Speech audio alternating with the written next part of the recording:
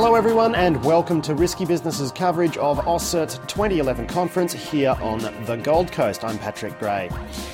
Our coverage of the conference is brought to you by the fine folks at Microsoft.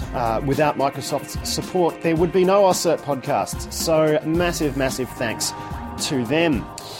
In this interview, we hear from Tim Hudson, an independent cryptography dude who, as you'll hear, may or may not have worked on Queensland's smart card driver's licence project.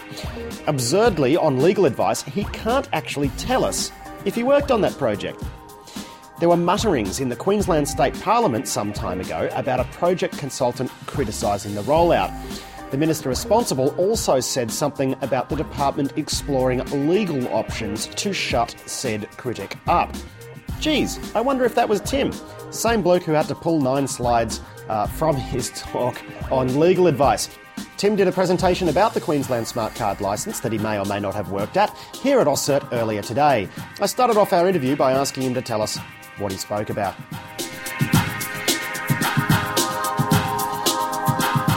The presentation basically went through all the different types of hardware security devices that exist in the market to give the user some idea of how to analyse the differences between them and figure out what security device makes sense for them. And as part of that presentation, I also went through the rollout of the new Queensland smart card licence and the security properties of the Queensland smart card licence itself. Now, that's a project that you actually worked on, isn't it? I can't comment on that. I believe there may have been some slides removed from your presentation in regard to the Queensland licence. Is that something you could comment on? Yeah, based on legal advice, I've had to remove about 9 slides from the presentation. It's the first time in presenting at about 30 different security conferences that I've actually had to have a lawyer review a presentation prior to giving it. In regard to the Queensland smart card licence, what were you able to speak about during your presentation? Fairly general information in terms of what it is, what it looks like and what you can do with it. Nothing about any specifics in terms of security features or functionality. There have been some criticisms of the Queensland smart card licence rollout. In a broad sense, I'm sure you would be aware of these criticisms. What are they? The criticisms are mostly about the length of time that the project's taken to get a smart card out. The project's been running almost a decade now before it actually started issuing cards, and around the choice of vendors and technology that are being deployed. And what are the specific criticisms in regard to the choice of vendor and the choice of technology? So there are concerns around interoperability, reliability, things like that? Simple stuff like just the ability to use it. You're rolling out a smart card, how do you as a Queensland business use it? And one of the concerns about usability led to them actually putting the address on the back of the licence. So it was originally intended not to have an address available. Then because people were figuring out, well, if there's no address, how do I check the address? They ended up putting it back on. So all the cards except the adult proof of age have got the address on the back of the card. Why is that a problem? One of the justifications for going down a smart card path was to reduce costs and also keep all the information current. So there's about 500,000 address changes every year, and there are costs associated with doing an address change. Whereas if the information was only sitting on the smart chip, you update the smart card and you don't need to do anything else. Whereas now with the system putting the address on the back, you're going to get sent a sticker in the mail to put on the back of your smart card. Okay, and the information will just stay incorrect on the actual chip?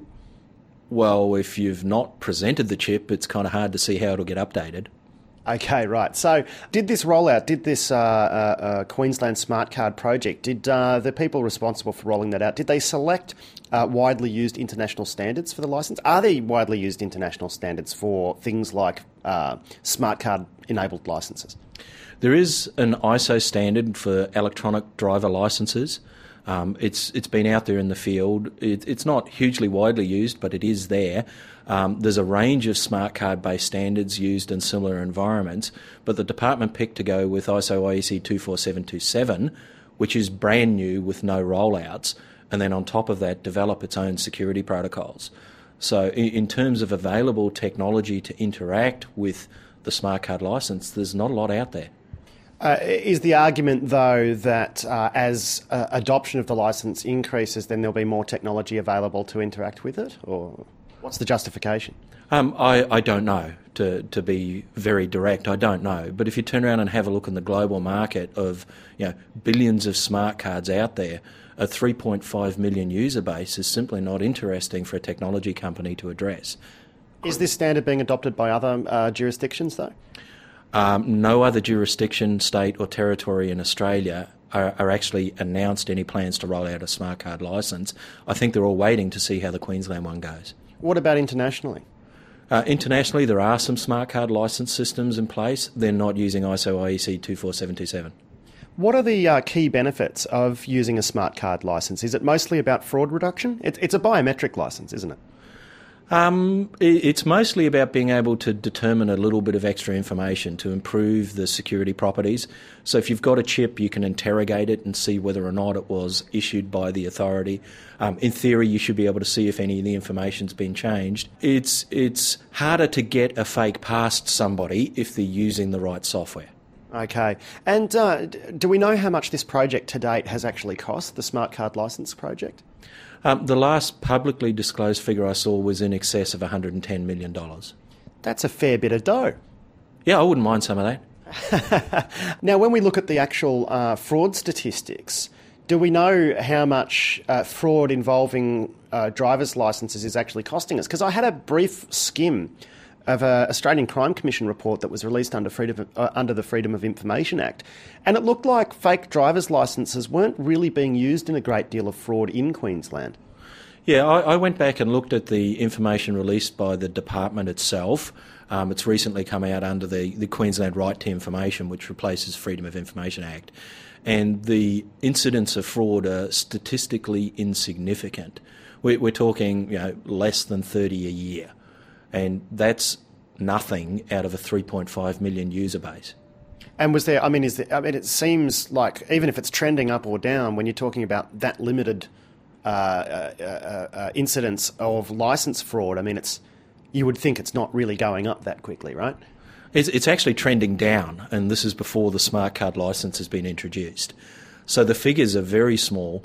One thing that the department, of course, doesn't track is what does that cost. That's questions for other folks. But in terms of the amount of driver licence-based fraud, there's virtually none in Queensland. So why is it that you think the government is spending $110 million of taxpayers' money on rolling out a project that's not really based on any widely adopted standards? It's a very good question, and I think it's a question more people should be asking. There are additional things you can do with a smart card, but it requires rollout of the supporting infrastructure, which isn't there yet. I understand that someone, and I believe this to be you, I know you probably can't comment on this, has been mentioned in Queensland Parliament. The various Queensland ministers have said things like, we're seeking legal advice in regard to statements that this individual may have made. Have you actually been silenced by the government? Is that why you are saying no comment? Is the person that was spoken about in Parliament, is that you? Okay, a very direct question there. So it's an interesting one to figure out the right answer, Patrick. So from this perspective, I have gone on the record of saying I'm not making comments at the moment based on legal advice. I can say that I had to run my presentation past my legal representatives, and I can say that there is a dialogue with Crown Law underway. Okay, so is this in regard to some sort of NDA that you may have signed, or is that something that you can't confirm? I can neither confirm nor deny I've ever had anything to do with Queensland Government. Okay, right, and I imagine that's the position that your lawyer has advised you to adopt. Lawyers are generally fairly cautious folks, so when people are concerned about issues, you tend not to inflame the situation by commenting.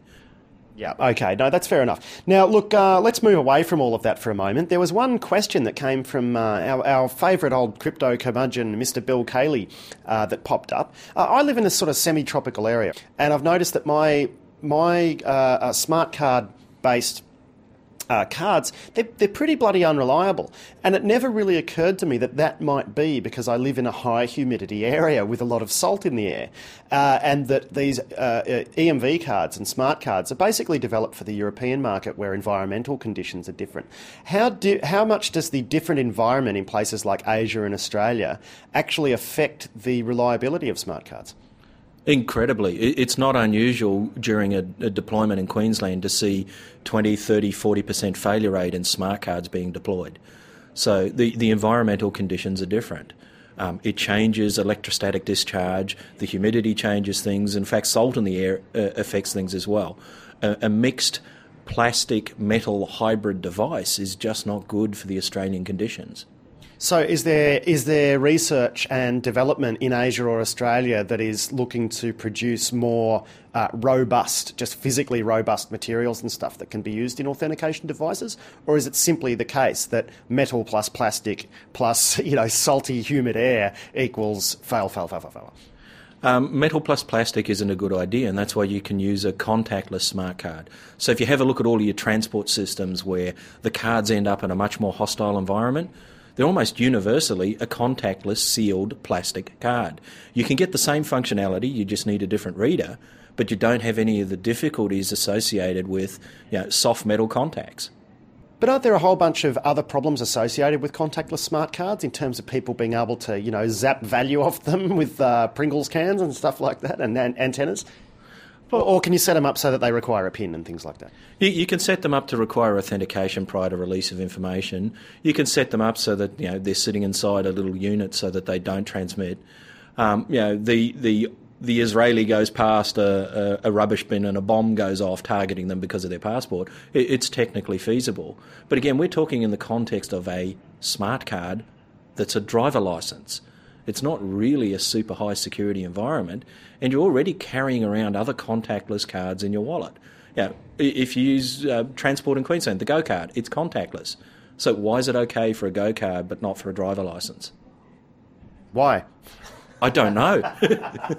I honestly don't know. So I think the logic there is just certain people have got sensitivity about information that involves identity, but it's not really the technology that's bothering them. I can effectively track you with a Go card if I wanted to, but I don't consider it a problem.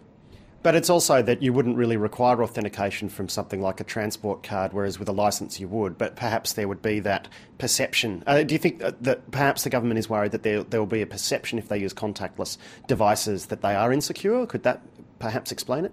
I would say that there's a fairly conservative constituency out there that the concept of contactless would just freak them out. But because the banks have got those little gold chips on it, must be good.